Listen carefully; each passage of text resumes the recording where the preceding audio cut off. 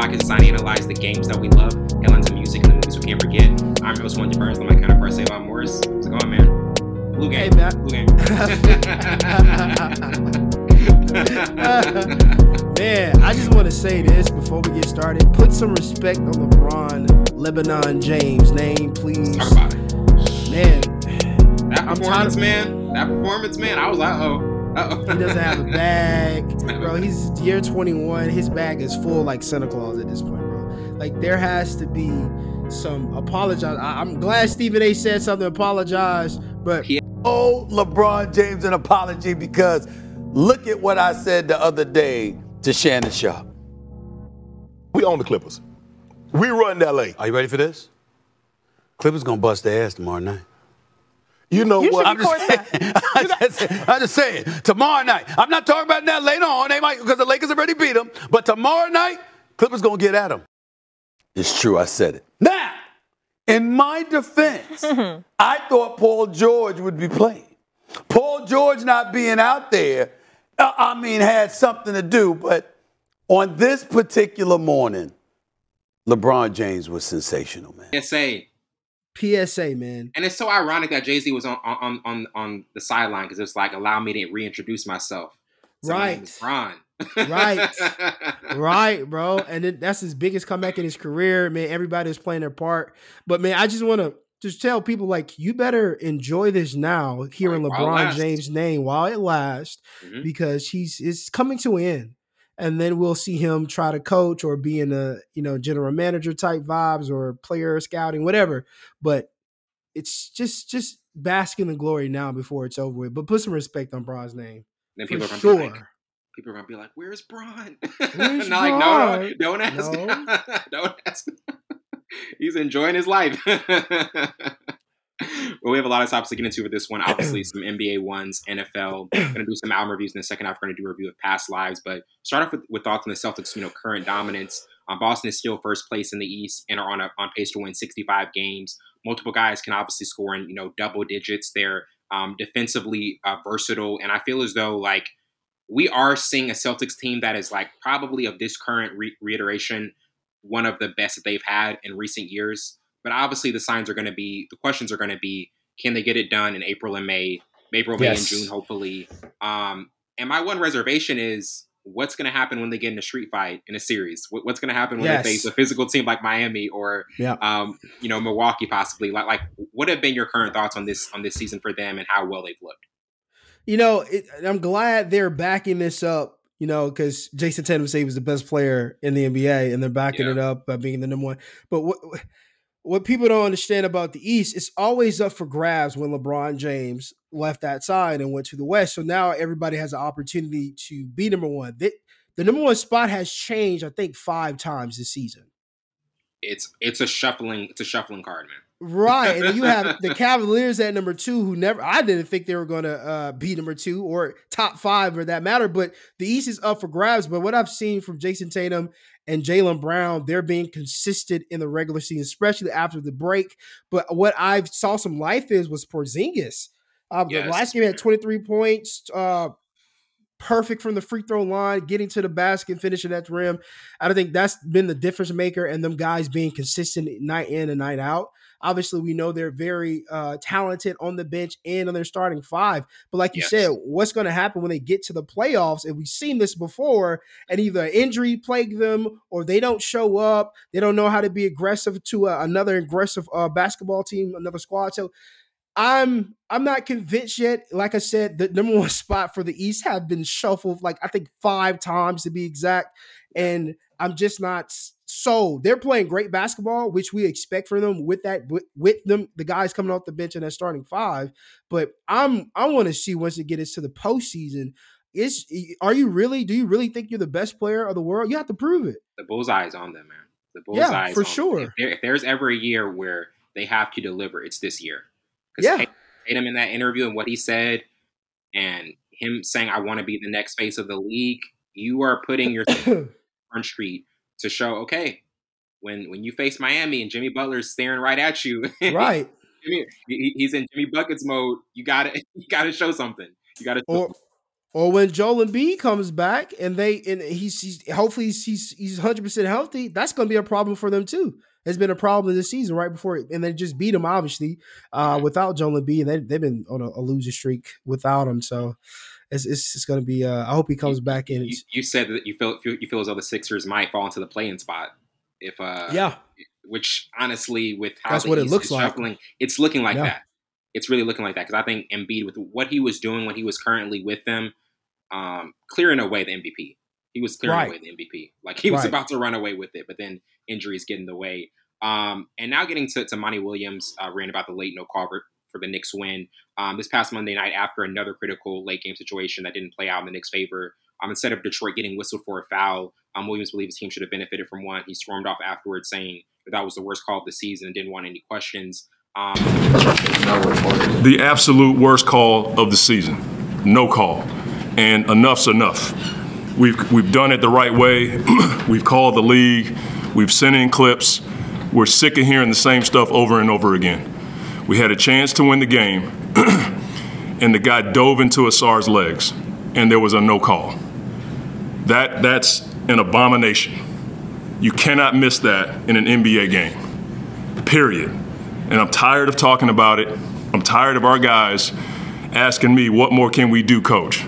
That situation is exhibit A to what we've been dealing with all season long, and enough's enough. You cannot dive into a guy's legs in a big-time game like that and there be a no call. It's ridiculous, and we're tired of it. We just want a fair game called, period. And I got nothing else to say. We want a fair game, and that was not fair.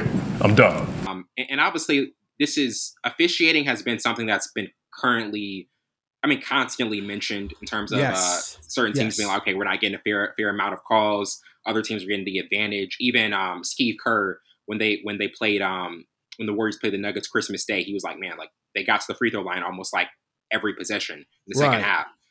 What did you think about Monty Williams' statement, his frustration with it, and obviously, the Pistons only 8 wins overall, but still, already frustrated. But you obviously this just adds insult to injury, right? And I think his aggression, him being really upset at that call, I think it was warranted because that was a blatant foul.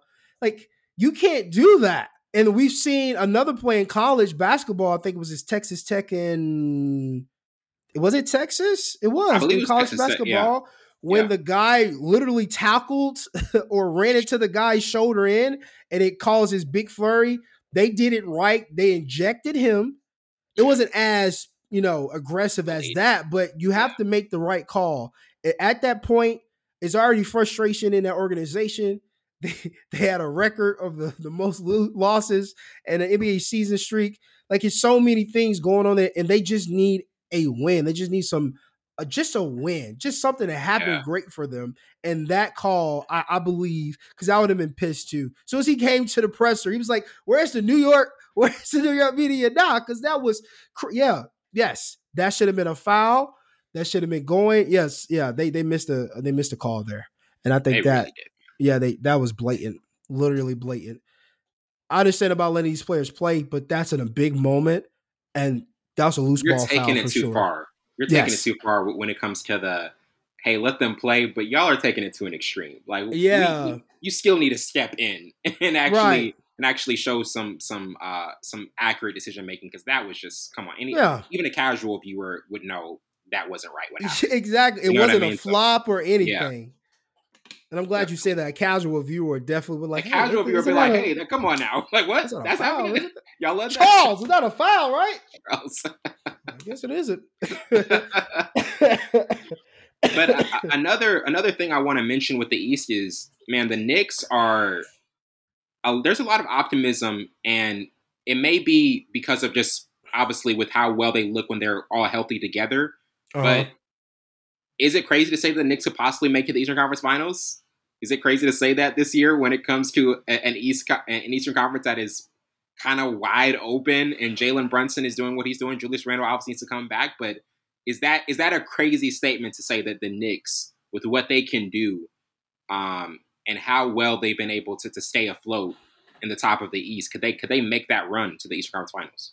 I don't think it is because, like, once again, if you're a casual listener, viewer of basketball, and you don't know what's going on, the East has been shuffling. Every spot has shuffled. There's not been one team that stayed here unless they're like, 11, 12, 10 in that area, whatever.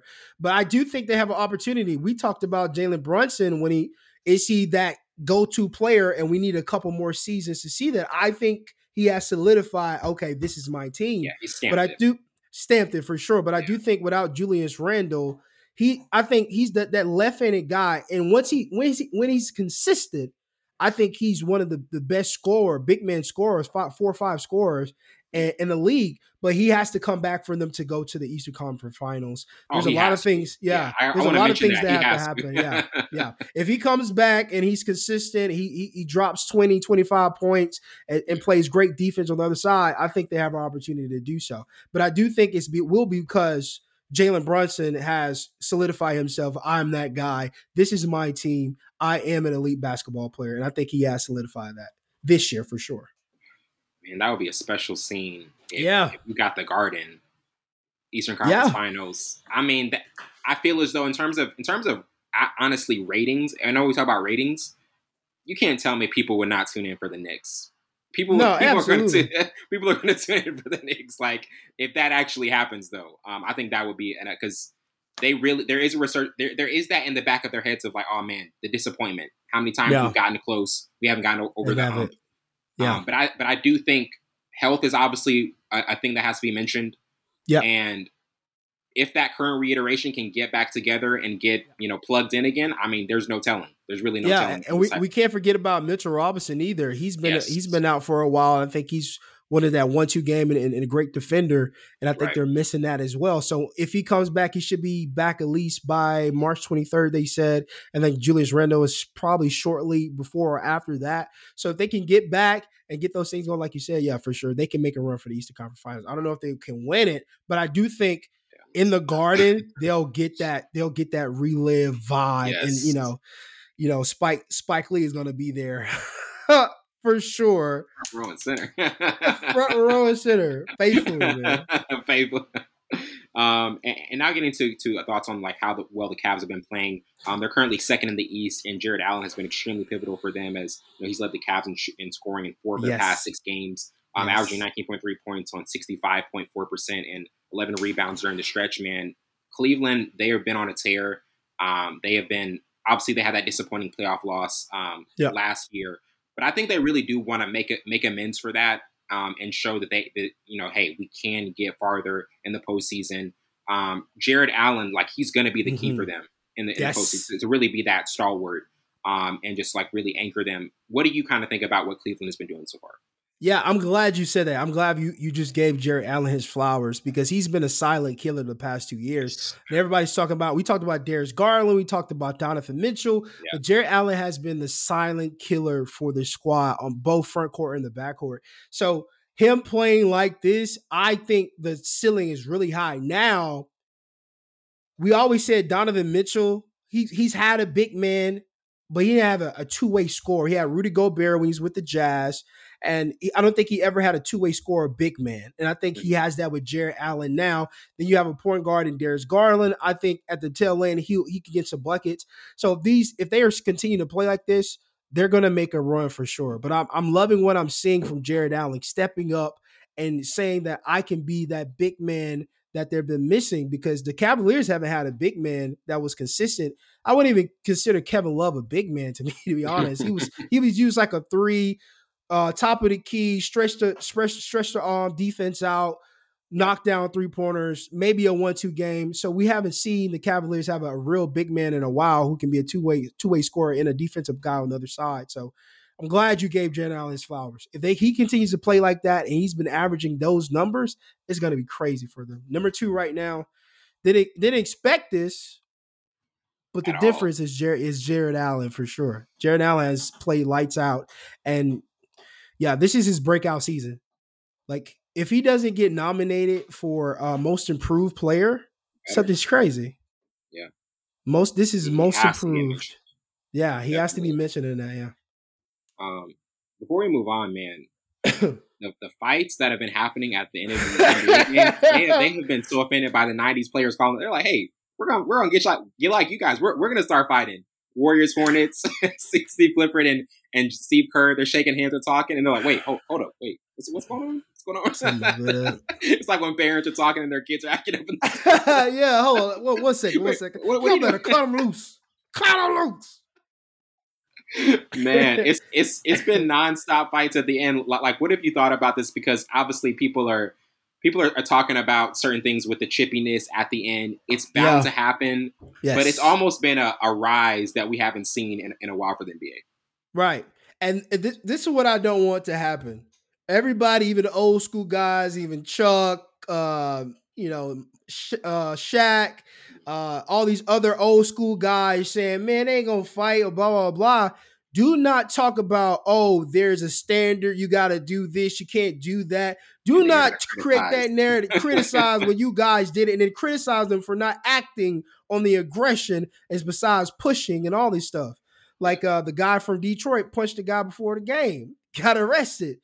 So if you're going to talk about the nature of how soft the game is, do not comment on the result of you talking and what's happening. A result of that. Do we condone that on full scope? Absolutely not. But it's part of the game. They're grown men. It's aggression. It's going to get to that point at some point. So we don't condone that in full scope, but we like it. That's why like Savon's Corner likes it. We like it. We don't condone it, but we like it. We don't condone it, but we like it. It's wild. It's wild. That's so crazy. That's wild. Hey, that's what we do here. I mean, that's what we do. Yeah, thank you. Yes, Wellington agreed. Yes. Come on now. Bronny, man, keeps getting mentioned. Bronny keeps getting mentioned, and LeBron, he had enough. He had enough. Put it up on Twitter about the unfair standard he's being held to. But I want to say this, LeBron. Come on, Wellington. You did this. Come on, Wellington. Come on, Wellington. When you were talking in the summer about, man, I've been watching the NBA League Pass. He's better than most of these players, man. He's gonna be next. LeBron, you brought this on yourself. Yes, as much as you want to complain about it, you did bring this on yourself, and I do think we have to hold him accountable for the pressure that Bronny is facing. Yes. When we look at this and the players that these younger players and the expectations that they're having to face on a day-to-day basis, sometimes it's the most popular player in the world who's bringing it on them. And that's what I think that's really happened in the situation, and that's what we're seeing the result of. For sure. And I'm glad you mentioned that. I'm glad you put that out there, LeBron. You can't say certain things and then try to retract. You can't do that. Can't do that. He's already has pressure on him because he's your son. And then you say these things, and then other people are going to back that because they're fans of yours. And then I've even seen receipts of Michael Jordan's sons getting compared to Bronny. Two different players, obviously, and I think Bronny is better than all Michael Jordan's sons. Yeah. But I think people are not realizing Bronny had to come back from a heart problem. Yes. And then his minutes didn't change until further in the season when they're already getting blown out and the standard is already set. So he has to go with that.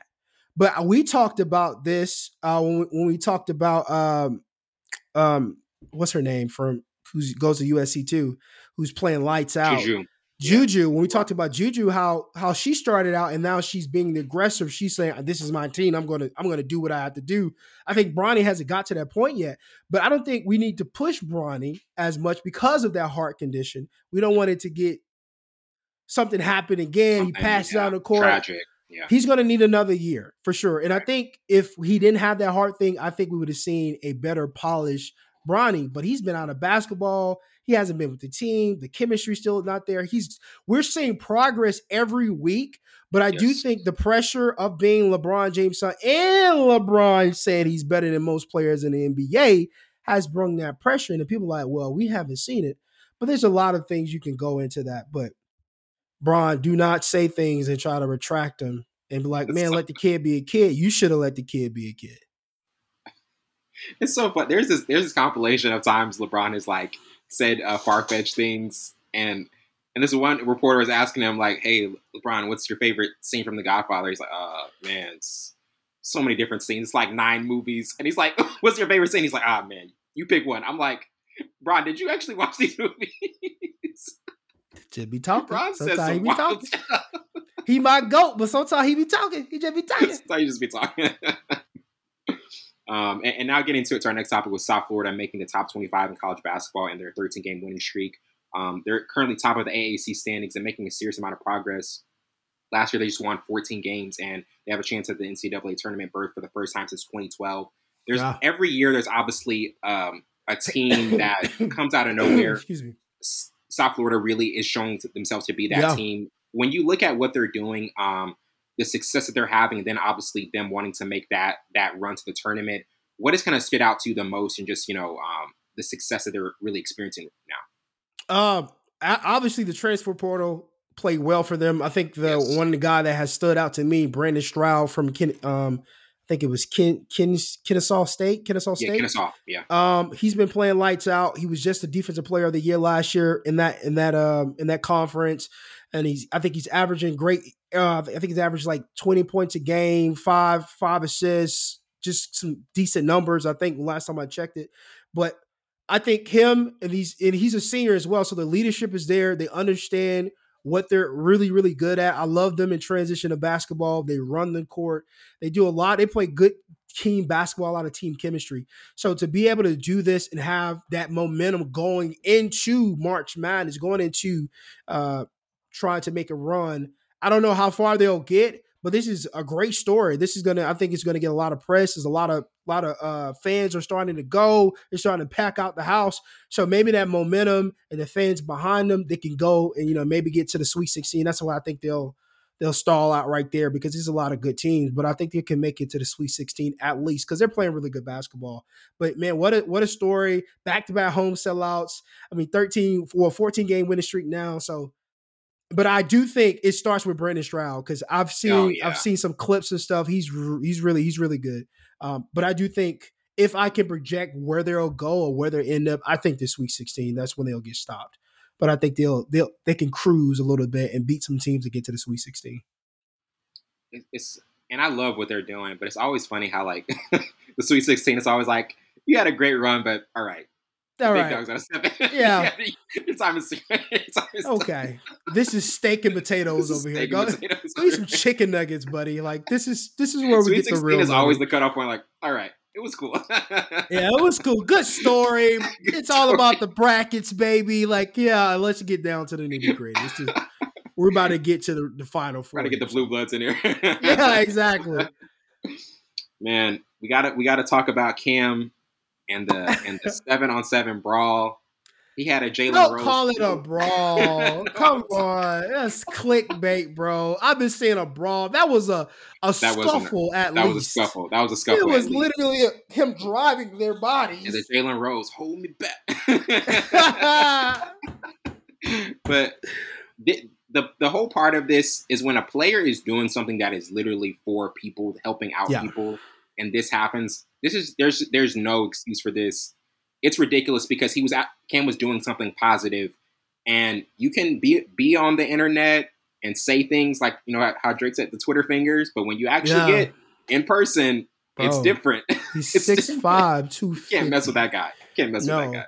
And then I saw them do an interview saying that Cam started it, and then that obviously he see his brother getting grabbed, he's going to try to fight back. I tried to listen to Cam's explanation. I didn't get through it. But he didn't say it wasn't his 7-on-7 tournament. 3 of his teams were there to participate. But I do think a lot of people think Cam is going to be Cam, and that's not a negative. Cam's a talker. He's flamboyant. He's out there. Yeah, but he cares about his teams. He cares about the community. He's been doing this for 15 years, 11 years. He's been hands-on, players staying at his house. He spends $25,000 each tournament for it's a lot of money that goes back into it. But I've been telling this to my friends. I'm glad he didn't swing. Same. I'm glad all he did was grab them and drive them into over here. I mean, that could have gotten messy.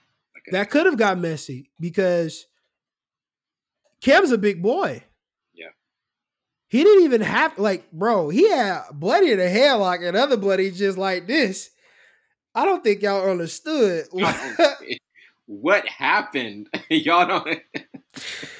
Yeah, I kind of want to know what the conversation was. I don't know, but that's not a good look for us. And a lot of people have been taking wind to it. We've been seeing the story circulate from the nightclub with Shay Shay and Ocho to ESPN to all these other podcasts. It does not look good for us as a community. We have to understand that. And I'm with Shannon Sharp. We don't see these at other camps, but this wasn't a camp. This was a 7-on-7 tournament held by somebody else that Cam Newton happened to be there with his 3 teams. So we're not going to say it's a camp. All the camps, he do get disrespected though. Cam does get disrespected by these kids, but I think that's the language, how we talk to each other, which is, yeah, never mind. I'm not even going to touch that. I'm going to come back to that because if I was a player, I wouldn't disrespect anybody that's putting on for the community. I'm not going to do that and call him washed up. And then he challenged you, pay your rent for 3 months if you can catch on him. I'll give you $1,000. And then dude kept talking. I don't want to go against no has-been. Like, bro, I would never disrespect a legend like that ever. Even Emmitt Smith. What Emmitt Smith did for Pensacola and him charging for autographs and all this stuff, I would never disrespect him in person because he helped put Pensacola on the map. And bro, come on, he's an elder, bro. Come on, chill out. These kids don't have no respect. Somebody said on Twitter, did Brock Purdy send the goons out? Bro, I'm sick. Wellington, you can't make me laugh like that, bro. I'm already sweating bullets over here. Don't do that. Brock sent the dogs on them. They didn't help. They didn't work. Didn't work, Brock. You gonna need some Trent Williams to send to him. You can't send no. Yeah, come on, Brock. You gotta send the real goons, brother. We're joking. So we're joking, guys. We're not being serious. Funny. That's so funny, man. And now getting to Kirk Cousins in his free agency situation. Obviously, he's set to become a free agent, and the Vikings still want to keep him around. And it's an interesting position because looking forward at his career and what he wants to do, kind of getting into that, being able to still compete at the highest level and make a run. What do you see for his outlook, for his future outlook, and what could possibly be the best move for him going forward this year? I think the Vikings should move away from him. Just given that he's been there for 6-7 seasons, averaging between QBR 90 through 100, averaging almost 5-6 interceptions a season, and consistent with the numbers, obviously, but has not warranted a playoff berth. I mean, the 1 year they did with the Saints, and then we see what. No, that wasn't with the Saints. I'm talking about the Bills. What am I talking about? They have not had a playoff berth since he's been there. I'm crazy. Whoa, for the Vikings? Yeah, I'm crazy. Don't listen to me. They not have a playoff berth. So with him, they paid him a lot of money to be the starting quarterback. And a lot of people saying it's not Kirk Cousins, it's the running game. They answer the running game several times. Oh, it's not the running game, it's the secondary. Answer questions there. At a certain point, you can't win with Kirk Cousins. You can't win with him. I think Kirk Cousins is a mediocre quarterback, and I've been saying that since he was with the Redskins. I never thought, even when they franchised that, he was getting so much money from them and kept franchising him and then get him guaranteed money. He's not that type of quarterback. I don't think he's an elite quarterback. He's a game manager. Pocket quarterback is not going to get you a ring. He's not. I'm not saying a pocket quarterback can't get you a ring, but I'm saying Kirk Cousins can't. But I do think there's other landing spots. I think the Falcons will be the best landing spot for him because I think they're willing to pay that money. They want a veteran quarterback. They tried to draft quarterbacks the past 2 years and it hasn't worked out for them.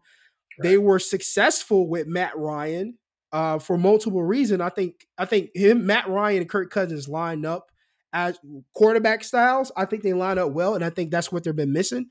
They don't need an RPO type of quarterback. They need a pocket passer. They need a field general. They need a veteran quarterback who can lead this ball team.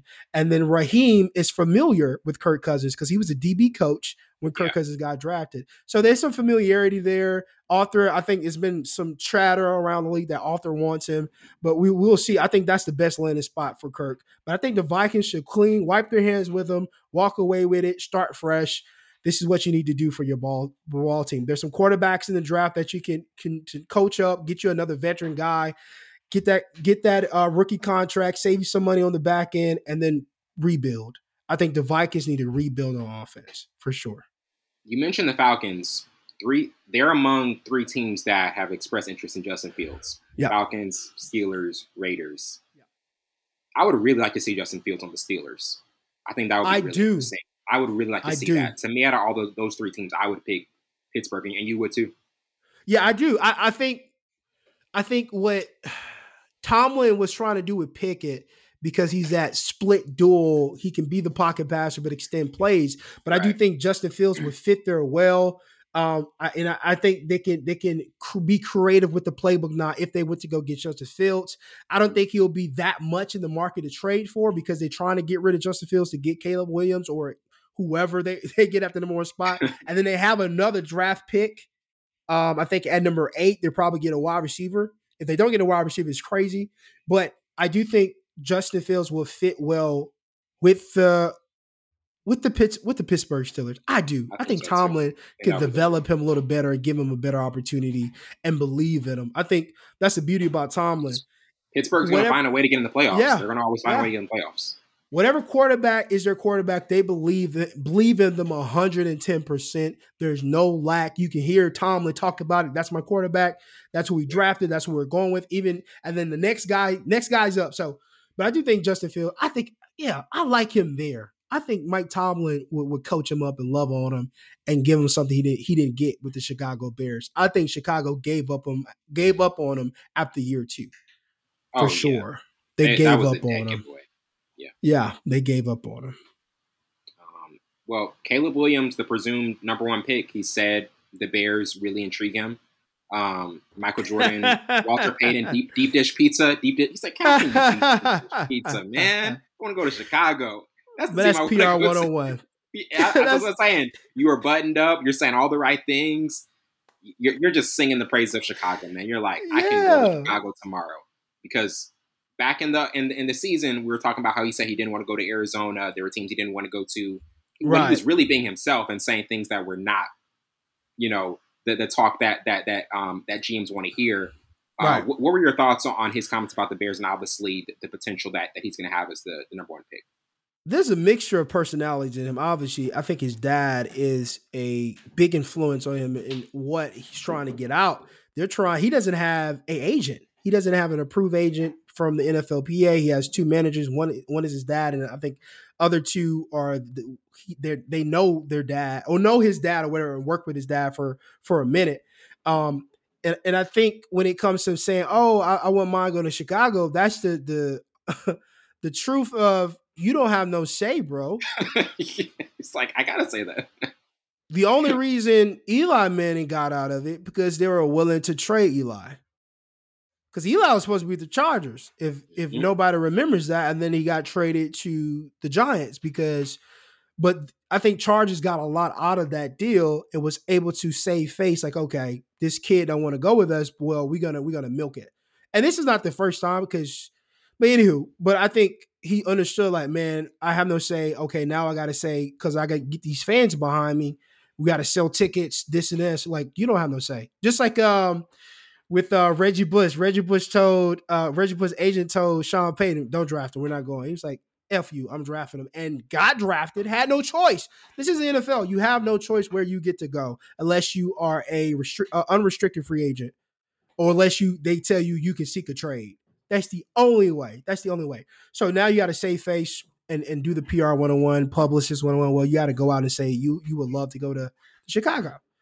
But his dad, I think his dad's going to be his downfall because they're looking to get out their rookie contract or not get a rookie contract or something like that. I've been reading. So he needs an agent. And I think his dad's going to get in the way of a lot of things. And but I don't like him with Chicago, to be honest. I don't think he'll fit with Chicago. I don't see that one either. That one doesn't make a lot of sense to me. And like you said about those comments, PR 101, because I was like, man, April's right around the corner. He's got to say everything. the deep dish pizza was so, the deep dish pizza is not even good. People from Chicago don't like deep dish pizza.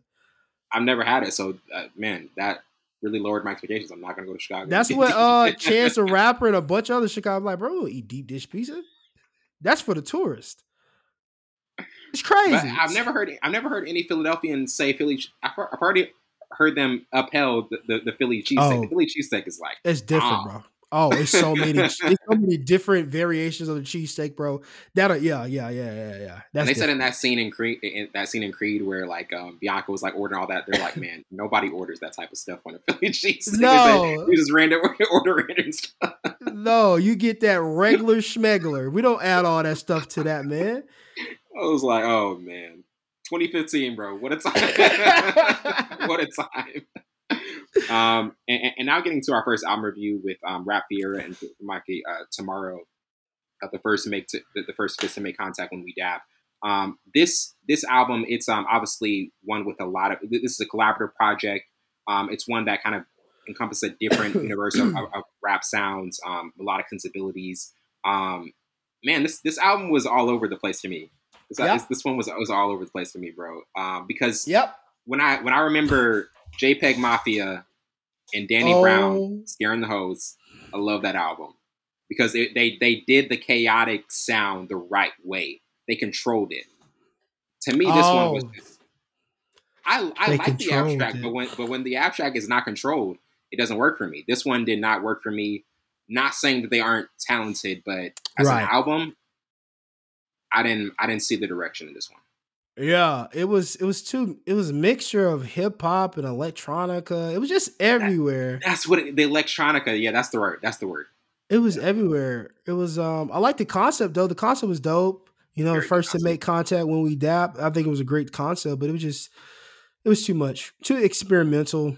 And then this is not something I would listen to on an everyday basis. Probably not an every month basis. Probably not an every year. This is something like, oh, I forgot I had this in my library. Let me remember. Oh, that's why it's not listened to. But again, I'm not saying they're not talented. It's just not my cup of tea. Not my cup of tea. It didn't. This was just one from the jump where, and this is gonna sound crazy that I'm saying this for the first time. I was like, man, I don't know if I can finish this album. No, and Savon knows I usually always finish the albums, but this time I was like, man, this is taking a while to get through. It was taking a while to get through. I think the only one I like. Oh, go ahead. I was even thinking the first couple of tracks, like, oh man, something's gonna change. Something's gonna change. Yeah. I think 47 Rockets was my favorite. Yeah. Because I forgot whoever the guy's rapping, his melody and his cadence was really dope. So that gave me hope to like, okay, this is, and then it just didn't, like you said, this didn't change. Come around. But I like that comment, like control the chaos. You like abstract, but you got to control. Does that make sense to you? Yeah, for sure. Okay. For sure. So when you said it, I was like, yeah, okay. Because you can do that, but you got to make sure it doesn't go to the where it's like, I don't even know where you're going with this. It's like coloring outside the lines. It's coloring outside the lines. Right, exactly. And then we end up like John Travolta, just looking around, just looking around. What's going on? We were waiting for you for that Pulp Fiction review. Hey, listen, we talked about it. Savon wanted to be there for the Pulp Fiction review. Me and Joe had to just finish strong. By the way, if you have any other Wi-Fi, 15 minutes. My God. Yes, bro. I knew it was going to. We went through. Hey, we are recovering. We are recovering from a 3-hour episode. That's how I got sick. We look a little dreary. Man, I wanted to see his perspective on it. I did go back and obviously listen to it, so it was really dope. But I wanted that first-hand experience. But if anybody knows any Wi-Fi outside of Cox, please let me know. That's affordable. I'm not trying to play an arm in the lane. You want to invest in Savon's Corner being viewable for you every week and being able to listen to. Let him know. Please. In the comment box on YouTube, let like us and subscribe. know. Follow the socials. Yes, Full scope underscore. Full All Scope. that. Let's plug it. All that. We plug everybody else but ourselves for all but ourselves. Why don't Drake's like, that's why I didn't get no sponsorship.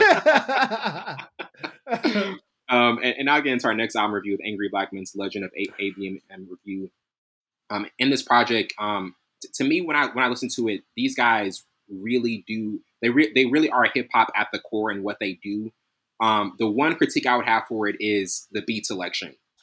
The beat selection to me was not good. I was like, if they were given a different set of beats, I think it would be a dope project. But by track 5, I was like, man, who is the producer for this? I was like, no, for why real. did you give them this? I thought that was the folly of it, and that's what didn't make it an enjoyable listen. What did you kind of think about it overall? Same, because I enjoy some electronic music that's combined with like hip hop, and obviously you can tell they're hip hop guys. Yeah. But the beat selection, I just thought it was just too mundane. It was redundant, and it really didn't allow them to. And it was chaotic too, but it was not more chaotic than the last project we listened to. Got nothing on that. But I do think the beat selection kind of drowned their versatility and their lyricism out a little bit. You can tell they have great flow. They have a nice cadence, nice voices. They kind of glide with the beat, but I think it was just overpowering with some of these production. F&A was another one. Legend of ABM was another one. I was like, bro, I wish they could have just used another beat. Just use another beat. But I do think they're very talented for sure. And then the cover art kind of confused me. I didn't know.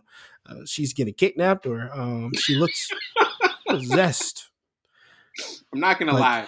When I looked at the album, I was like, that cover. Hey, bro. That cover is...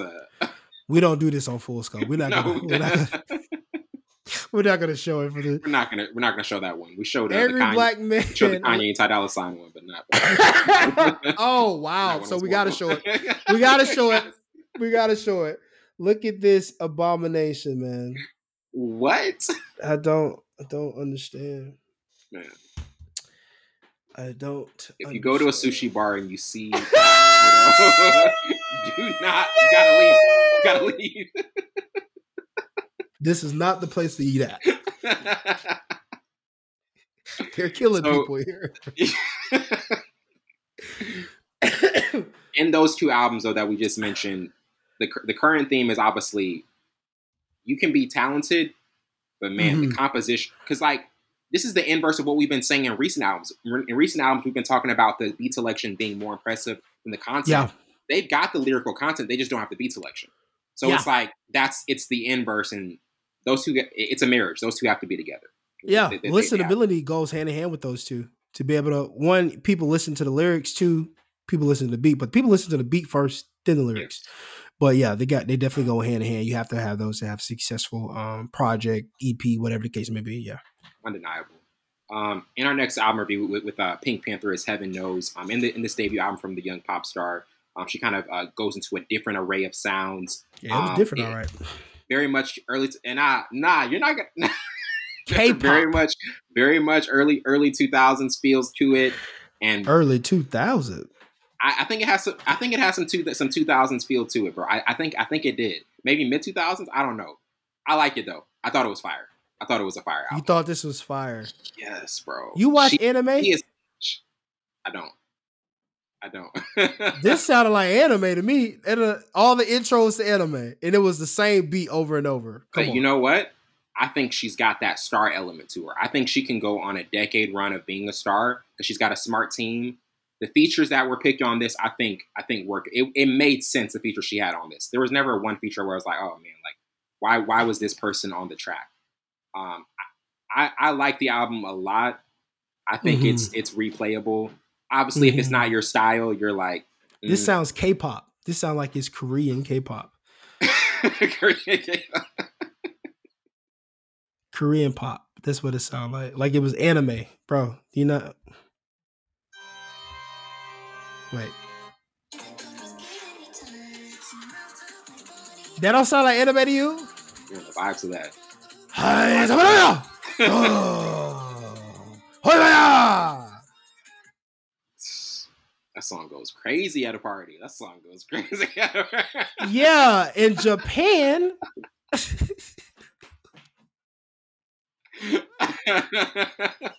That song go crazy at a party? I think it does, man. I think They it must does, got bro. sushi there. The sushi hits. Nah, sushi definitely hit. I wouldn't even hear the song. I'm like, Okay, right? Vibing. right. Let me get some of that. But nah. So thumbs down from Saban's score. Thumbs down. Yeah, for sure. It just sounded too anime for me. I like anime, but it's just like I couldn't get into it because I don't know, the lyrics didn't match the beat. I feel like she was supposed to be like talking in a different language or singing in a different language. I don't know. I mean, this is interesting that you enjoyed album. this. It's a popular album, man. It's a popular album. A lot of people have been talking about this one. Do you see her as possibly being? Do you see her as possibly being able to become a star, though? Do you think she has that star potential? She has a market for sure. If people like this album, then I think because for sure it has the anime threads in there. It has that pop. I don't know about early 2000, 2005 pop. Maybe I'm just not a pop guy, but the pop I'm normally listening to doesn't sound like this. So maybe this is like, what's your pop bag? Shoot, Ruel. Shoot, it's a bunch of names I can't think about right now, but that's what I think of pop. So when I said this pop, this sound like K-pop, Korean. This is what that is. Mitsubishi. No. Mitsubishi is what. That's a wild. Mitsubishi. Hey, yo. But now I'm glad the market is there. I think the market is there. Yeah, for sure. The market is there. I think Wellington, you should be an AR for real, man. Because seriously? This is for sure. Because you believe in music that other people wouldn't believe in. That's no shot. But I think that's what AR it is. It's pushing music that you feel like has a lane and has a voice, and to be just that. And if you feel like this is good, I trust your ear of music. Because you've brought me a lot of artists that normally I wouldn't find myself and I'll listen to over and over.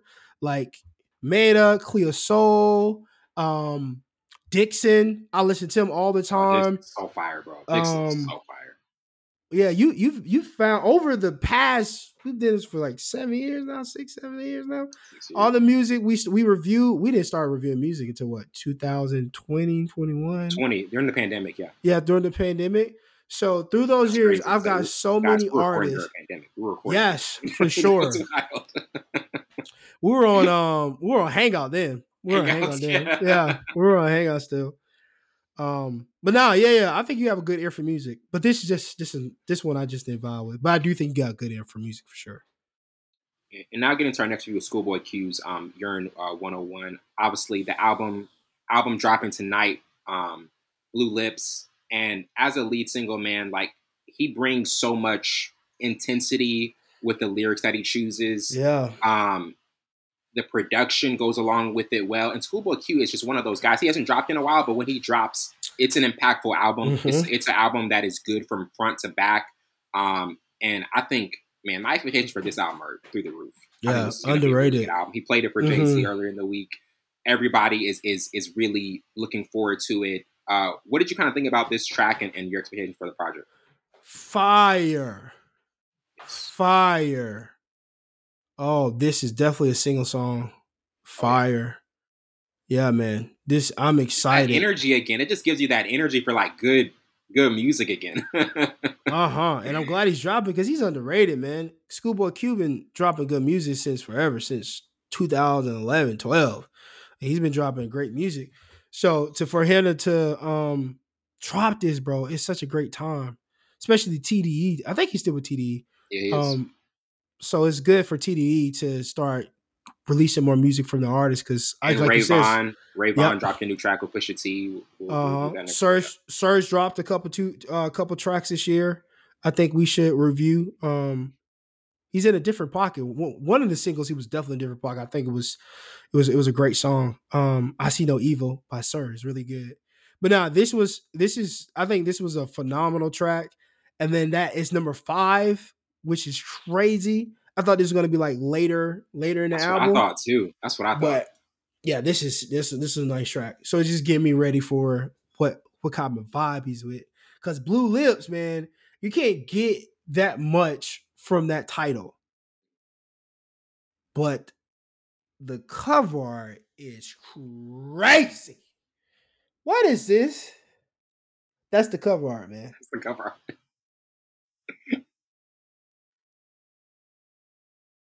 It almost makes me think of that one character in X-Men. I forget what her name. Nightcrawler or something like that. Yeah. That's wild, Wellington. Where my mind goes. Yeah, that was spot on, y'all. Blue Lips. Nah, song was fire though. And it drops tonight, right? Drops tonight. I know what I will be listening to. Oh man, and it's been a while. It's been a while since we've had one night where we're just like, we all know the first project we're listening to, and that's the one. Because it's been a slow amount of releases to start off the year. Kanye and Ty Dolla $ign, that was a very, very popular release, but in terms of like quality releases, we haven't gotten that many. So I think I expect this one to be really good though. I definitely expect this one to be really good. And me too. How many tracks do you say is going to be on it? Let me go back. I think it was like it's 19. It's a long project. But we'll see. We'll see if he 19 songs is wild. But I understand it. I get it. We get it, Schoolboy. Yeah, we get it. You ain't dropping. He's replying back to everybody on Twitter. We understand you're busy. You're doing the media runs. Yeah, you gotta give people as much music to listen to as possible because we know you don't drop a lot. So we gotta we gotta enjoy it. And get into our next review of Lucky Daye's. That's You. This was a recent track that he released last year, and obviously, Lucky Daye to me still has that neo soul feel. Obviously, you've mentioned in the past about him kind of sounding more commercial than the indie feel that he once had. And honestly, when I was the track Misunderstood, one of his old tracks, it randomly came on, and I was like, man, I see what Savon was talking about. Yeah, sometimes it's just that different feel of what he used to be, and I still like what he's putting out currently. But Lucky Daye, I do like this track, but there's a certain pocket that he used to be in that is just uncomparable. And I think his future music and his future song selection is definitely going to be interesting in terms of following up this track. Yeah, and I think this track sounds like the last album. Candy Drip. Yeah, it sounded like the last album. And I think it was too long. I mean, it had some nice moments in it, but I thought the song was too long in itself. And you lose focus on the track because you'll play it and then you'll be listening to it, be like, okay, this is cool. And then you'll get to a part and you just start doing other stuff because you're like, dang, and that's where we are now in the music industry. It's short, sweet songs, 2-minute songs, 2:30. If it's over 3 minutes, then it ain't what it used to be. Like, it used to be 4-minute songs, 5-minute songs. No, we don't do that no more. So, yeah. The instrumentation to Candy Drip,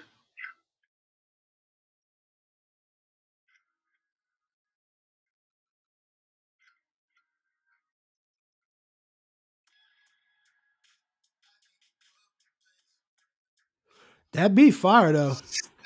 That's the thing. The production that Lucky Daye still has is just still top tier, man. It still grabs your ear because it's just like, I want to listen to that. Mm. Like, he still has that ability to me to have great instrumentation with his music. Now, like you said, did it sound?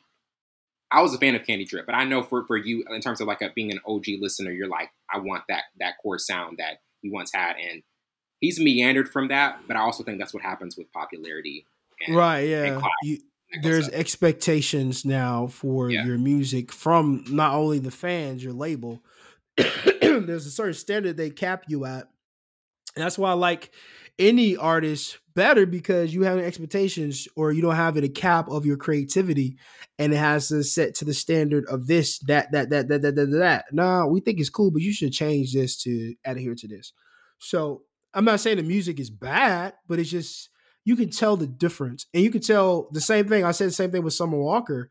And then she got back to her roots of how she writes and how she does production in her music. It was a classic. So that one album, when she was in all that pink, trash.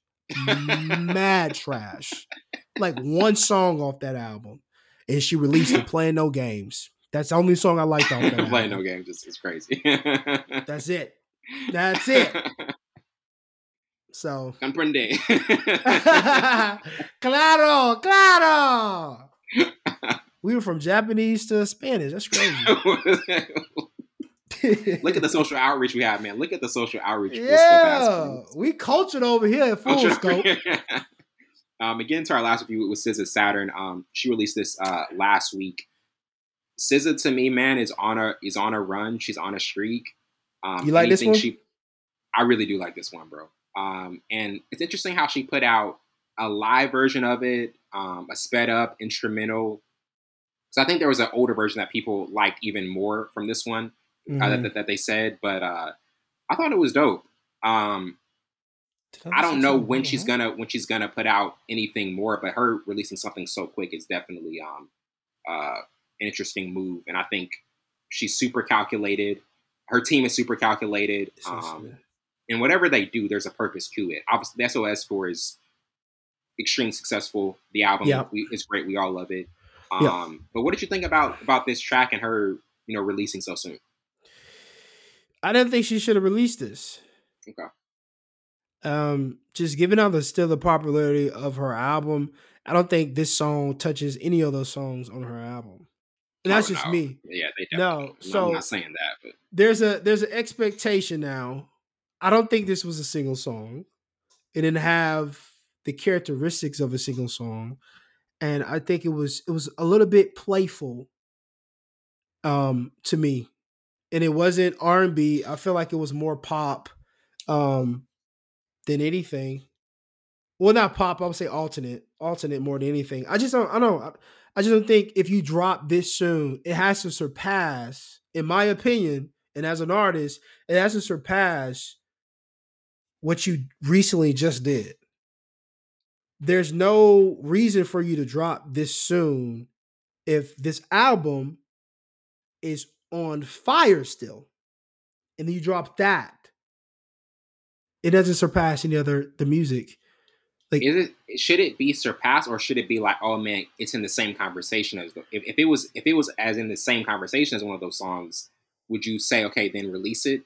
Does it have to be actually better than those? Because I mean, if you're putting up something that's still that good, I don't think it's as good as any SOS song, but I think for what it is, I like it. It sounds like SZA.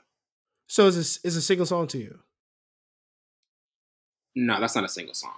That's a deep cut. Yeah, that's a deep cut. That's a deep cut for sure. But I to me, I like it as, to me, that's a teaser for what she's gonna do in the future.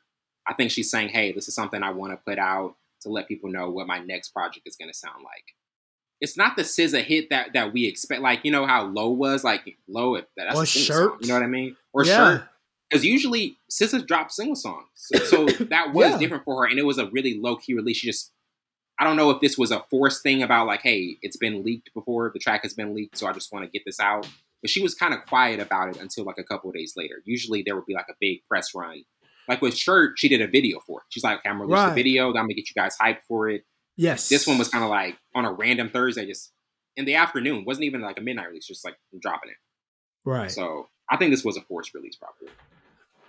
Which is interesting because the mystery is what got her so popular, in my opinion, because she dropped Control and then she didn't drop anything else. And she's been sampling on TikTok, and people again, like, the mystery is what geared us up for it. She didn't have to drop Shirt for us to get crazy for the album. And then you drop this, which is not better than any of your tracks on SOS. And it sounds like SZA, but it's not a single song. Like you said, it's a deep cut. Why is this released? If anything, put it in the atmosphere just like Bryson Tiller. Bryson Tiller was smart. He sampled his new single that he just dropped I think it was last week or the week after. It's all right. Take a bougie to Rayon Drive. Oh yeah. I listened to it. I was like, your guy. the shit was better than the entire song. The entire song wasn't really that good. But I would do something like that. Just sample this like you did Shirt, and people will run through it, run with it, and then you get prepared to drop something else. That's just my opinion. But if it was a forced drop, I don't know why. Because I probably won't listen to this. Yeah. Ever again. No, I'm pretty sure it's gonna be on a project or something. I want it to flow into something. I think that's what it sounds like. Like you said, I think the transition is going to be crazy. I think it's going to be a crazy transition. I really do, because that's what makes songs like that so great in the future. When we actually hear it in the album, we're like, man, that I see the vision behind that. I think right now people are just kind of like, there are people that like it, and there are people that are just like, well, I like the older version of it.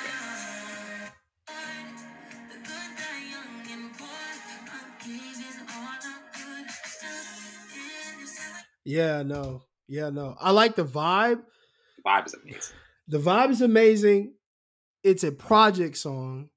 Yeah, I'm not saying that the direction where she's going is not gonna get good. Lost in that song when her next album. You're gonna get lost when the next album comes. When it flows into something. Yeah.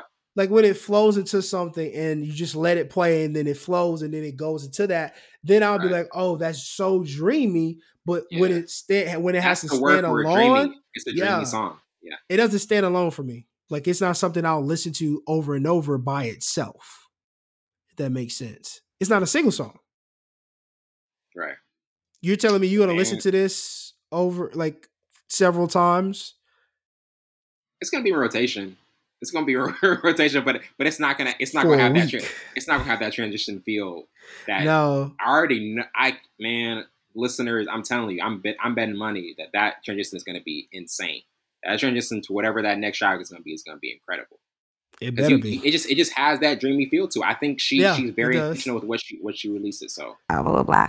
When I tell you, I literally do not connect to my album at all anymore. And then in the realm of like, something shifted in my mind where it was like, I've talked about every relationship in the realm from that perspective. I'm not feeling that way anymore. I don't look at my relationships that way anymore. I want to be different in general. Like, my nervous system is shot. My cortisol levels are shot. I want to be calm. I want to be calmed by sounds, by energy. I want to activate my parasympathetic nervous system, like how I feel when I listen to Cleo Soul. I want to feel like that. Yeah. So I feel like that making music from that space, from a whole space, and then also I stopped trying to like find the most like hurtful thing that I could say about myself or like. She does. I mean, the beat fits her, but yeah. Wellington knows best. That's what it should have been called. Wellington knows best. Wellington knows best. Was there any other music that's been released recently you've had thoughts on? Obviously, you said Bryson Tiller, Sir. He's dropped something. He dropped something. I think has there been anything? I mean, obviously, we mentioned the J. Cole review last week. We can't wait for. So quick question though. You think the Fall Off is going to drop the second half of the year? Because I feel like this might be a summer release, man. Tail end of summer, maybe. Going into it'll be dope because it's the Fall Off. So play on words dropping in the fall. So that's what I was thinking. Like, if you're gonna call it the Fall Off, then you have to if I'm thinking how Jake, fall off. It's the fall, like whatever. So pun intended, but no,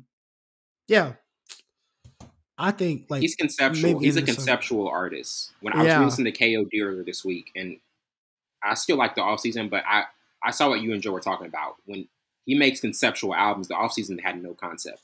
No, it really was just a rapping exercise. That's what it was. Yes, it was. It's like I'm just gonna rap over beats. I thought it was dope, but comparing it to other albums, he was like he had he had a strict concept for every project. Mhm. That was the first one where he just kind of went away from something. Even Born Center, I think that's what his concept started to come alive. Born Center was from top to bottom, which is such a great album. And then KOD, and obviously Forest Hill Drive. Like these, from the beginning of his adolescence, from him going through the game, him realizing that the game is not what it meant. Like, so those are the concepts in, off-season they really have. Cover is crazy. Trippy album cover. Kill Edwards is funny too, bro. Everybody thought it was a feature. That's him. That's distorted. That's him. J. Cole has a alter ego. Alter ego. Kendrick has an alter ego. Oh my goodness. Drake has an alter ego. Yeah, he does. They all do. He's Canadian and black. I mean, man. That's the perfect one. Yeah. He didn't even have to come up with one. He's like, come on. Yeah, I live it every day. It's us. You straight cheese me, dog. Like, bro. That's wild. How they talk in Canada. Straight cheese me, dog. That's wild, man. That is wild. We're gonna take a quick break and we'll be right back with our past lives review.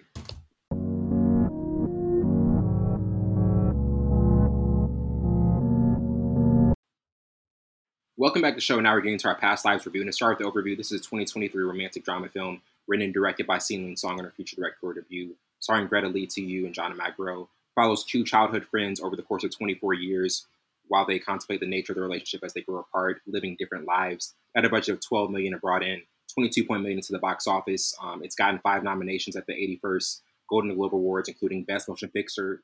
Saon is still trying to figure out why. And in terms of this movie, man, and in terms of your initial thoughts on a film that, it was a touching story, extremely sophisticated in terms of storytelling. What stood out to you in the movie, and what were your initial takeaways? How it was shot. I love how the director used so many cut scenes, a lot of transition sequences to show emotion. It's so difficult to shoot long distance on video calls, but I like how they kind of conceptualized it and kind of zeroed in to getting you closer to the characters to see what long distance was, how I'm trying to find this person. I've been looking for this person for X amount of years, but you change your name. So I think that part was good, but I did think it took too long to get into, obviously it's an hour and 45 minutes, but I think I got to like the first hour and I'm like, this is a lot of build up for the climax. And then the climax wasn't as fruitful as I wanted. Wasn't what you were waiting for. Yeah, it was like, it wasn't a big hoorah. And this whole movie, you're giving us the background story. You're giving all these things, even when it was like, oh, we need to stop talking. And that the acting to me wasn't really good either. Not from Greta Lee, but from her counterpart. I think his name is Teo Yoo, whatever his name, who played her counterpart. But yeah, I don't know. Yeah, I didn't really enjoy this one.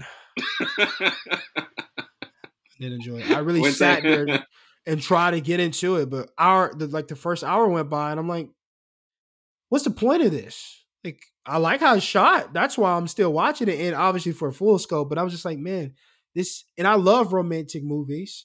It doesn't matter if it's wherever it is. I'm a big romantic guy, but I just couldn't get into it. And then the build up, all this build up, and then this is what we get. I just wasn't. Do you think the hopeless romantics out there listening to this episode are gonna like this? Do you think they're gonna like this movie? If you're a hopeless romantic out there, do you think they will like this movie? I don't think so.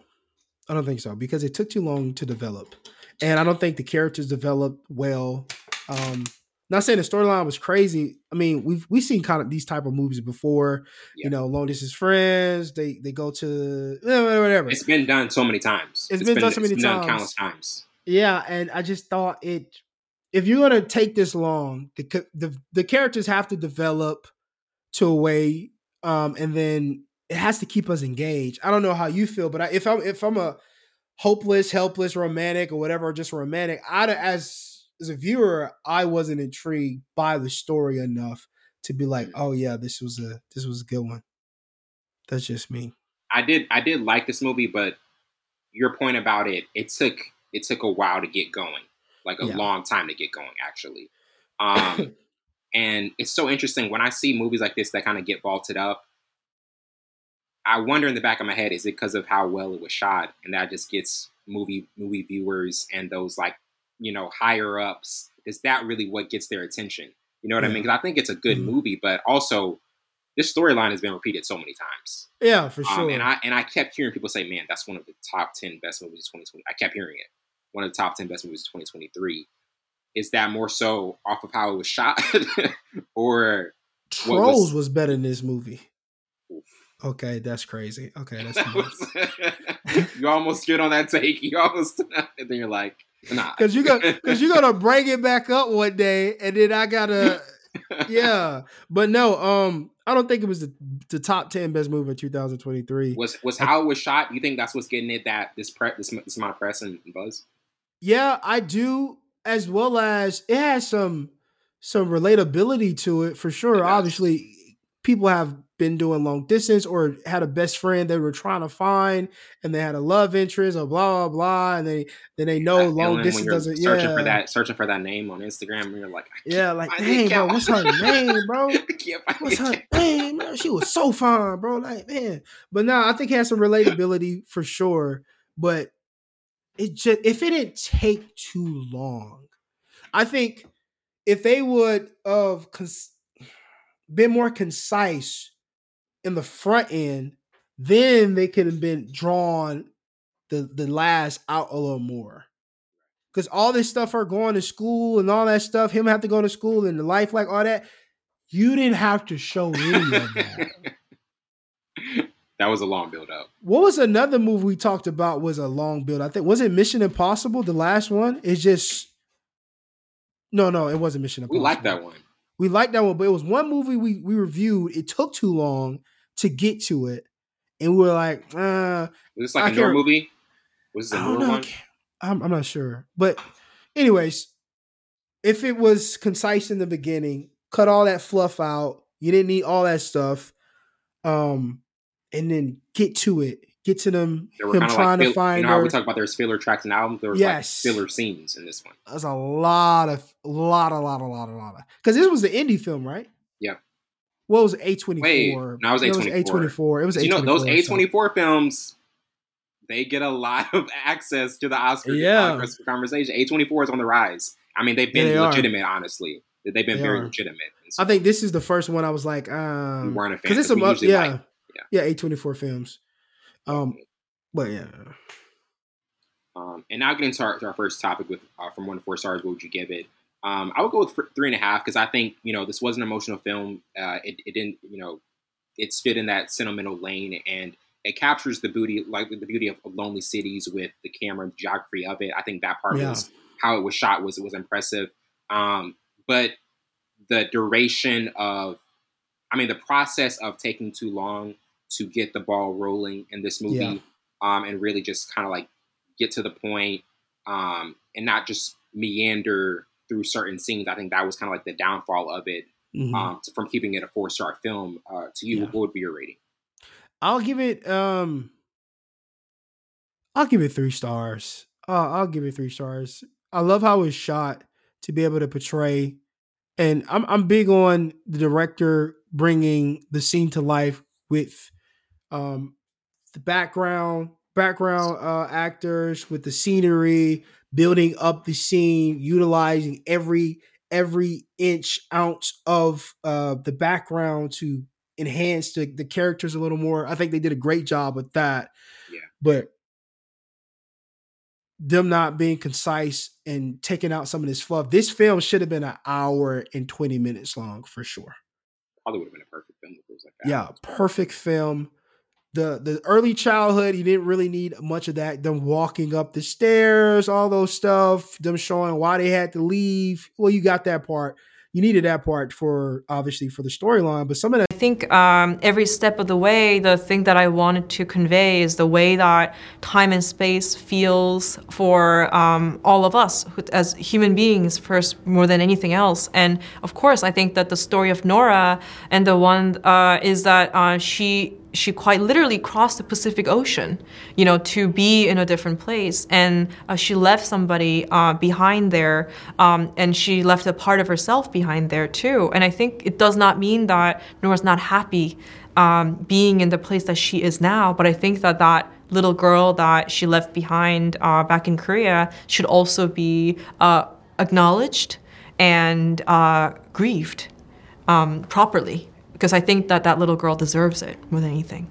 Stuff that should have been seen, and it was a lot of fluff. So cut that from an hour and 45 minutes, maybe to an hour and 20 minutes, and then maybe it would have been a better movie or 4-star movie for me. But I just thought it took too long to get to, and then the getting to the climax was. And then, the part cool. with her husband being there when they were all in the same restaurant, that scene was like a really long one. Really long. I think that was the scene that dragged the most. I think, and I know like they were trying to get to the climax of it, but once you got there, you're like, oh man, like this is what this is. Something more. Yes, that's what I'm talking about as a viewer. Like, okay, I'm sitting through this. I'm trying to get through the background story. I'm trying to get through the friction of him being there, her there, they're on different time zones, whatever. Okay, I get that. But then you take us from this long journey for these characters, and then you drop us right here. It's like, okay, here's the climax. You should watch this part. And I'm like, okay, this is it. Okay, all right. It was cool. I want to say, top 10. Best film 2023. I want to do that. I want to say that. There are some films that deserve the ranking of that, and there's some that don't. No. We go back to 2019, Parasite. And that's one of our most interesting movie reviews, because you were kind of like, it's good. Yeah. But it was able to win the Oscar, but deservedly so. Because I didn't think it should have won an Oscar, though. Now, that was the year of Joker. That was the year of Joker. Yeah, I said Joker should have won. Yeah, you should have thought Joker. Yeah. But you were on board for Parasite. Parasite was a good film, though. Yes. Messed me up a little bit, but it was a good film. Didn't expect and it didn't wait. It didn't wait to get. Absolutely not. Had you glued. Yes. Had you glued, man. And now getting into our next topic with favorite character. I would go with Hae Sung, because it was an extremely complex character. Nora even said was idealistic, but still missed the connection they had, and the separation kind of affected him more than he really even thought it would. To you overall, who was your favorite character? Nora. I think Nora's my favorite character. Just out of what she had to go through as a kid, and had to leave to better life, and then she's going through all these things in New York, and she has to, do all these things, and then she finds a person that she wants to be with, and then things happen. So I think she had to, I think her character development was better than any other character, and she had to sift through a lot of things to be happy, and I think she was realistic. She was more realistic than any other character in this film. So was very believable. Very believable character. I will say that. Yeah. That's I think she was written well. The character was. And getting to most memorable scenes, I had One More Time, When Is He Leaving, What If, the emotional reunion, and finally the bar scene. To you, out of all the scenes, which one would you say was kind of like the most memorable? The most memorable scene was when they had to stop talking to each other. And I thought the acting was kind of, it wasn't as good for the other guys, but I think Nora's was pretty good. But I do think that scene was a pivotal part for the disconnection of getting not truly getting what you want, getting as close as you possibly can, and still be so far away from what you really want, because obviously they were in 2 different time zones, 2 different countries, 2 different things they wanted and were doing, and they were trying to sacrifice as much as they could, but it just wasn't enough. So I do think that was a pivotal part of the movie to show that they really wanted this, but there's things out of your control that you can't elude or maneuver around. So I thought it was a good scene. Definitely. Now getting to most memorable quotes, I had, what if this is a past life as well, and we're already something else for each other in our next life? Who do you think we are then? From Hae Sung. You make my world so much bigger, and I'm wondering if I do the same for you, from Arthur. It's true that if you leave, you lose things, but you also gain things too from Nora's mom. And then finally, dream in a language I can't understand. It's like there's this whole place inside you can't go from Arthur. To you, what were some of the quotes in here, or maybe like one in particular that you thought were the most interesting? You said all the good ones for sure, but I do like how, you know, how back in the day they always implemented the title of the movie into the movie. Yes. And they did it with this one. Yeah. We always waited for that. A lot of films don't do that anymore because they don't it's do so that. cliche. That's a lost art. Yeah, exactly. Oh, it's a lost art. But some people do it ironically and look into the camera when they do it. But I do think I'm glad they brought that back into it in the past life. As soon as you said, I was like, yeah, I'm glad he mentioned that one. And then I forgot who Nora was talking to, but she said getting married is hard for idealistic people like you. I forgot who she was talking to, but I thought that was a dope line because marriage doesn't make sense. Marriage does not make sense for sure. But it's what the craziness of love gets you into wanting to be in this matrimony with a person for the rest of your life. And for man, there's no upside for marriage. There's not an upside. That's why I'm not getting married till I'm 69. Man, that man, he went on a monologue. He was just like, let me talk about it. This is my opportunity, my TED Talk, baby. I'm going to talk about it. Classic Saban song, by the way. Go listen to that. Yeah.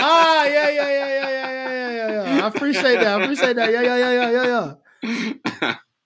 Yeah. And before we move on with some of the movies that have been mentioned as some of the best from 2023, obviously we're a few weeks away from the Oscars. You got Oppenheimer has been mentioned, obviously. Killers of the Flower Moon. Finally watched that. What'd you think? It's not better than Op, but it's darn near close. Oh my told you. Goodness, man. Yes, I've been waiting for this. Acting their butts off, first and foremost. But dang, that's crazy what they had to go through, man. Yeah, they had to go through. That's wild. But nah, that movie's, bro. I keep telling people. I didn't get uninterested at one moment. It was like, oh, it's 3 hours. So the master of intrigue. Do you not know who directed this? I'll sit there for another 30 minutes. I'm ready for a documentary. Give me a 10-hour documentary. I'll watch it. Documentary on Scorsese, bro. Man, listen, bro. I don't know how he does it, how he keeps people engaged for 3 hours long. How he's still able to do this at this point of his career.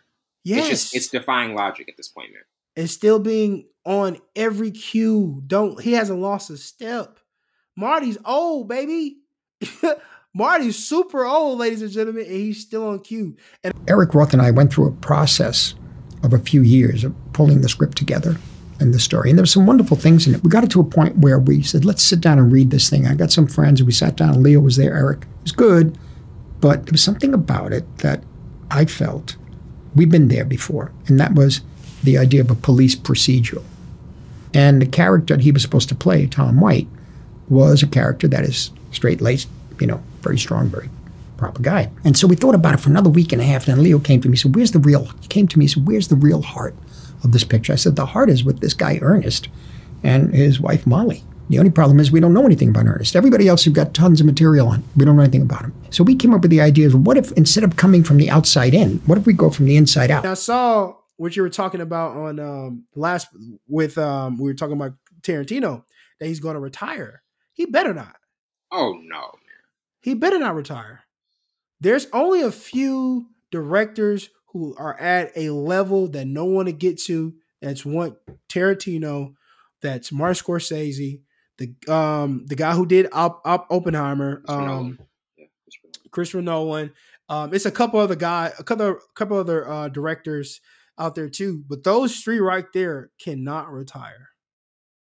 You can't afford to. Afford to. If they do. Oh, good. Yeah. Good. No, because I'm saying if they still have that presence of when their movie drops, you want to go. Yeah. Absolutely. Those three guys, the big ticket, you want to go. Absolutely. Absolutely, man. And if they do retire, then they have to have a protege, man. And I don't know if they do have proteges. I don't That's know. the scary thing when you have a big three in the entertainment industry, and you're like, I'm scared to see who's coming after. We don't even see a successor. No. who's out there. Because at some point they're gonna have to, especially Marty. Marty's gonna have to step away. Eventually, he's getting up there. He's even talking about his mortality. Like he said, "Man, I'm having to be realistic about retirement at some point, Excuse me. and just know that for my own health, at some point I gotta step away." Yeah, because those long hours, long days shooting, got to be there. I'm pretty sure he has hospice. Okay, that's terrible. Oh, bro, come on. That's Marty. That's Marty. Nobody's safe, Wellington. Not even Marty. Man. Not even Marty. Man. Hey, listeners, when we get up in age, don't do us don't do Wellington's Wise Zone like that. I'm talking about my social security card. Come on, don't do you like that. Oh my goodness. And now get into kind of what did you like the most about the storyline. To me, I do like the reunion element of it. Even though it did take a little bit longer, but I think that reunion aspect was a very meaningful one in the later parts of the film. To you, kind of what particular element of the storyline did you like the most? I think because it was relatable and that you can, everybody has maybe semi been in a situation, not like, trying to find an old friend, but, having that long distance and realizing that you got to be realistic and we got to step back because this is not, but I thought it was very realistic. And then it was very realistic. Very realistic. And then I think the character development for Nora's character, I think was the best out of the film.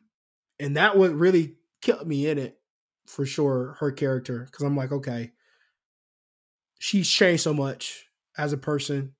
And then she's real enough to understand, like, yo, we got to step back. We can't, this is not working for me. So, yeah. But I do think the reunion was dope. But it just wasn't like it was light. Man, if there's okay, so we got the director of Celine Song. If there was one question you could ask Celine Song about this movie, just in terms of the one question you really want to know, to kind of like make it make more sense for you, what would it be? Like, what would be one thing you would ask Celine about this film?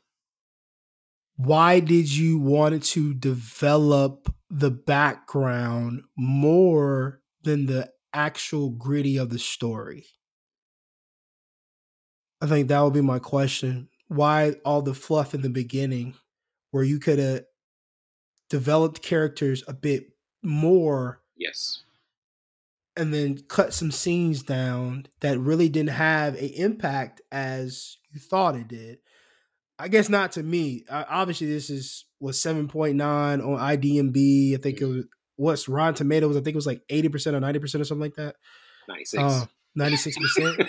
So to us, I guess, to me, I guess it wasn't. But I would ask that question, like, what made you want to develop this backstory more than the actual foundation of this love, this whatever going on? So that's what I probably asked. There could have been like you said, an hour 20 minutes of just a flawless film.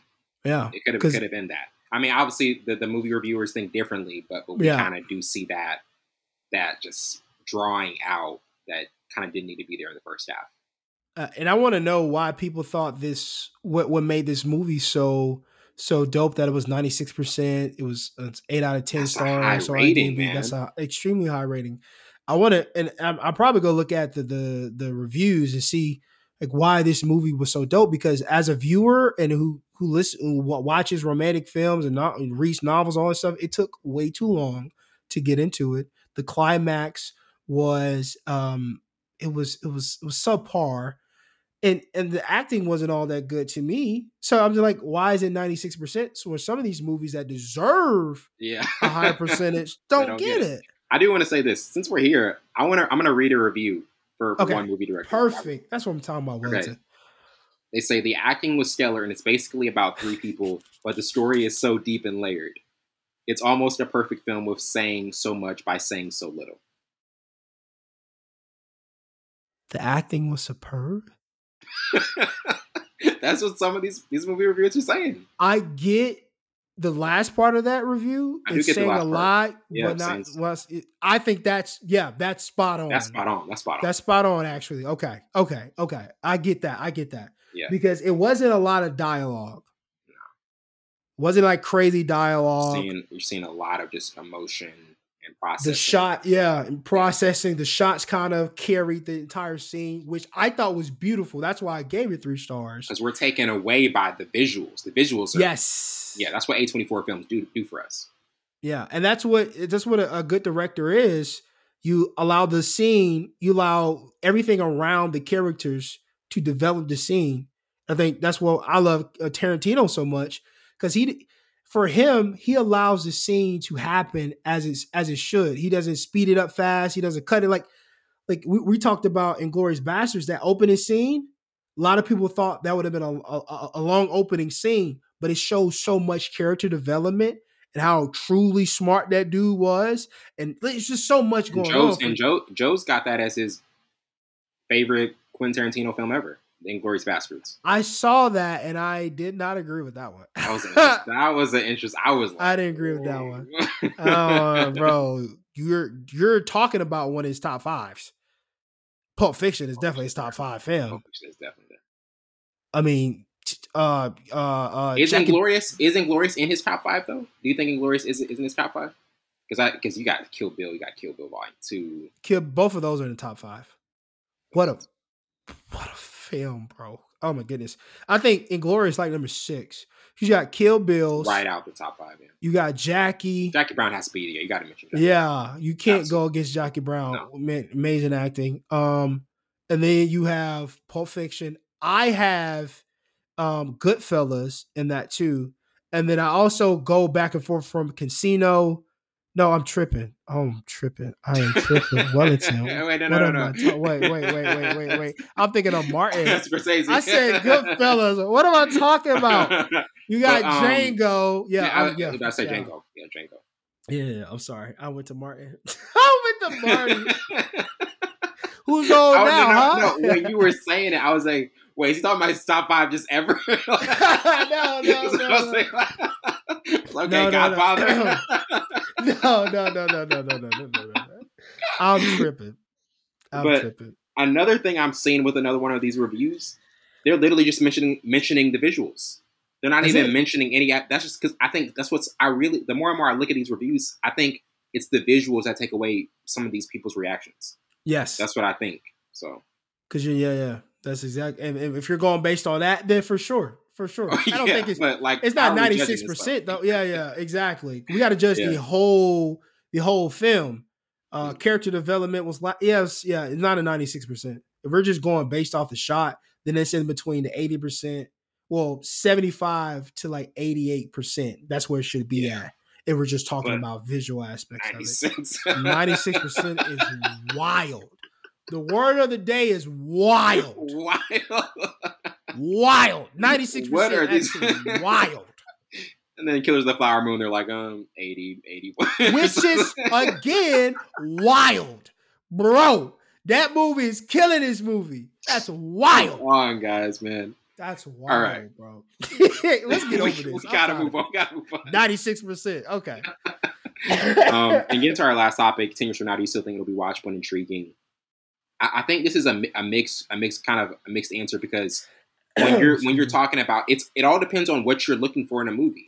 Yeah. Like if you're looking for impressive visuals, yes. But if you're looking for if we're just talking about long distance romantic films, come on, Sleepless in Seattle. You got that. You know what I mean? You got so many ones. You got so many ones that you're just like, oh, I can go to that one.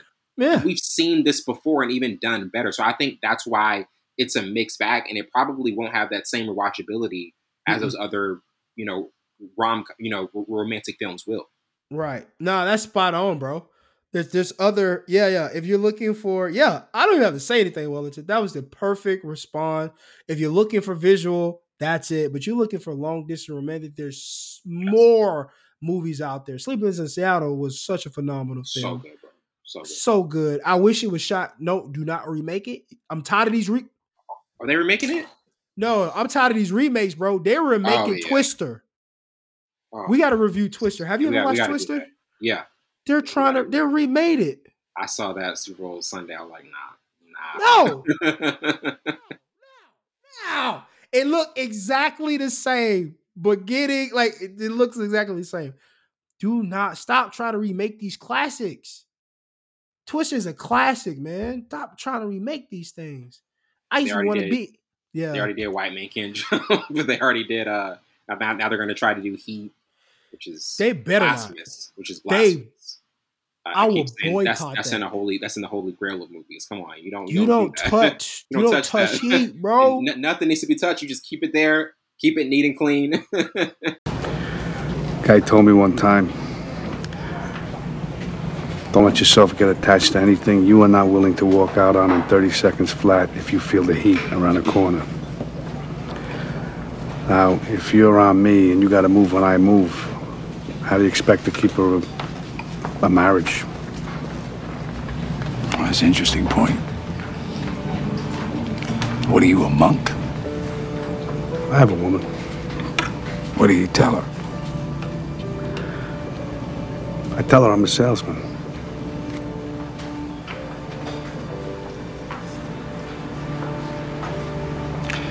So then if you spot me coming around that corner, you're just gonna walk out on this woman? Not say goodbye? That's the discipline. Nothing else needed. It don't need Point Break was remade. The second remake was trash. You remember Point Break? You gonna watch Dune Part 2? You gonna watch Dune Part 2, man? I can't wait for that. I didn't even watch the first one. It's just it didn't look good to me. I don't care who it is. Zendaya, Laleya, Bautista. Full support Zendaya. Full support for Zendaya. What they had her in was crazy. No. That's wild. What they had her in was wild. Man. I don't even, you're probably not gonna watch the first one. But it is on Netflix. But Zendaya is not a part of the film as much as you would think she is. Now the second one, we'll see. But the first one, she was not a part of it as much as she was. I saw some clips. It wasn't. I don't know. It didn't like pique my interest. This might be the movie of the year, man. Dune 2? Dune Part 2? The movie event. Might be the movie event of the year. You know what I'm waiting for, bro? The movie of the year? Kung Fu Panda 4, baby. I will be in the movie theater. That's the one he wants to go see. When I'm like, I'm trying to go watch a movie in IMAX. I'm going to see Kung Fu Panda, baby. Now Wellington's Y Zone. I'm going to see Panda, baby. Nah, I'm definitely going to see it. Maurice, if you're listening, Dune Part 2. He's going to go see it. So I don't know what Saban is going to decide. Maurice, who's going to see it? Maurice is going to see it. He's going to go see it. Dune Part 2. Oh, you want to review it? Yeah, of course I want to review it. I'm sorry. I'm sorry. I didn't pick it up. I'm sorry. So, he's like, I want to see it. Open invitation. Like, why you think I mentioned it? Say, like, I want to review it. That's what I'm talking about. This man put up 40 points in the flu game. This man put up 40 points in the flu game. Come on, man. You gotta stop being funny, man. That's funny. So I'm like, I want to review. That's why I mentioned it. Okay. I'm just talking. That's your leisurely pleasure. You can watch it. Random Sunday afternoon. I'm gonna watch Dune Part 2. I'm gonna do it. Now, when does it come out? I'll go watch it. It comes out this Friday. Come out this Friday? Okay. Yeah. Okay. You want to review it next Thursday? Yeah. I gotta go watch the first one first because I'm gonna be lost. Yeah. Probably watch I would say watch the first one first. Yeah. It's on Netflix? Mm-hmm. Okay. Ooh. Got Timothy Chalamet, got Josh Brolin, you got Jason Momoa. Oh yeah. So it's got a good cast in there. Yeah, I saw that. Josh Brolin, the guy they were in Old Country for No Country for Old Men. No Country Talk for about Old another Men. movie I don't want to remake of. Oh man, just don't you touch it. Don't touch it. Don't you touch it. Javier Bardem and he's in Dune as well. So, yeah. That's why I mentioned it. Yeah. No, yeah, that's good. That's a good duo. Okay. Well, that wraps it up. Watching Dune. I'm sorry. Watching Dune Part 2. Dune. The twos up. That's gonna be the thumbnail too. People are like, what are they talking about in this episode? We talking about Doom. We talking about Doom. Well, that wraps it up for tonight. I'm your host, Winter Burns. I'm my counterpart, Savon Morris. This is Spinful Scope. See you later.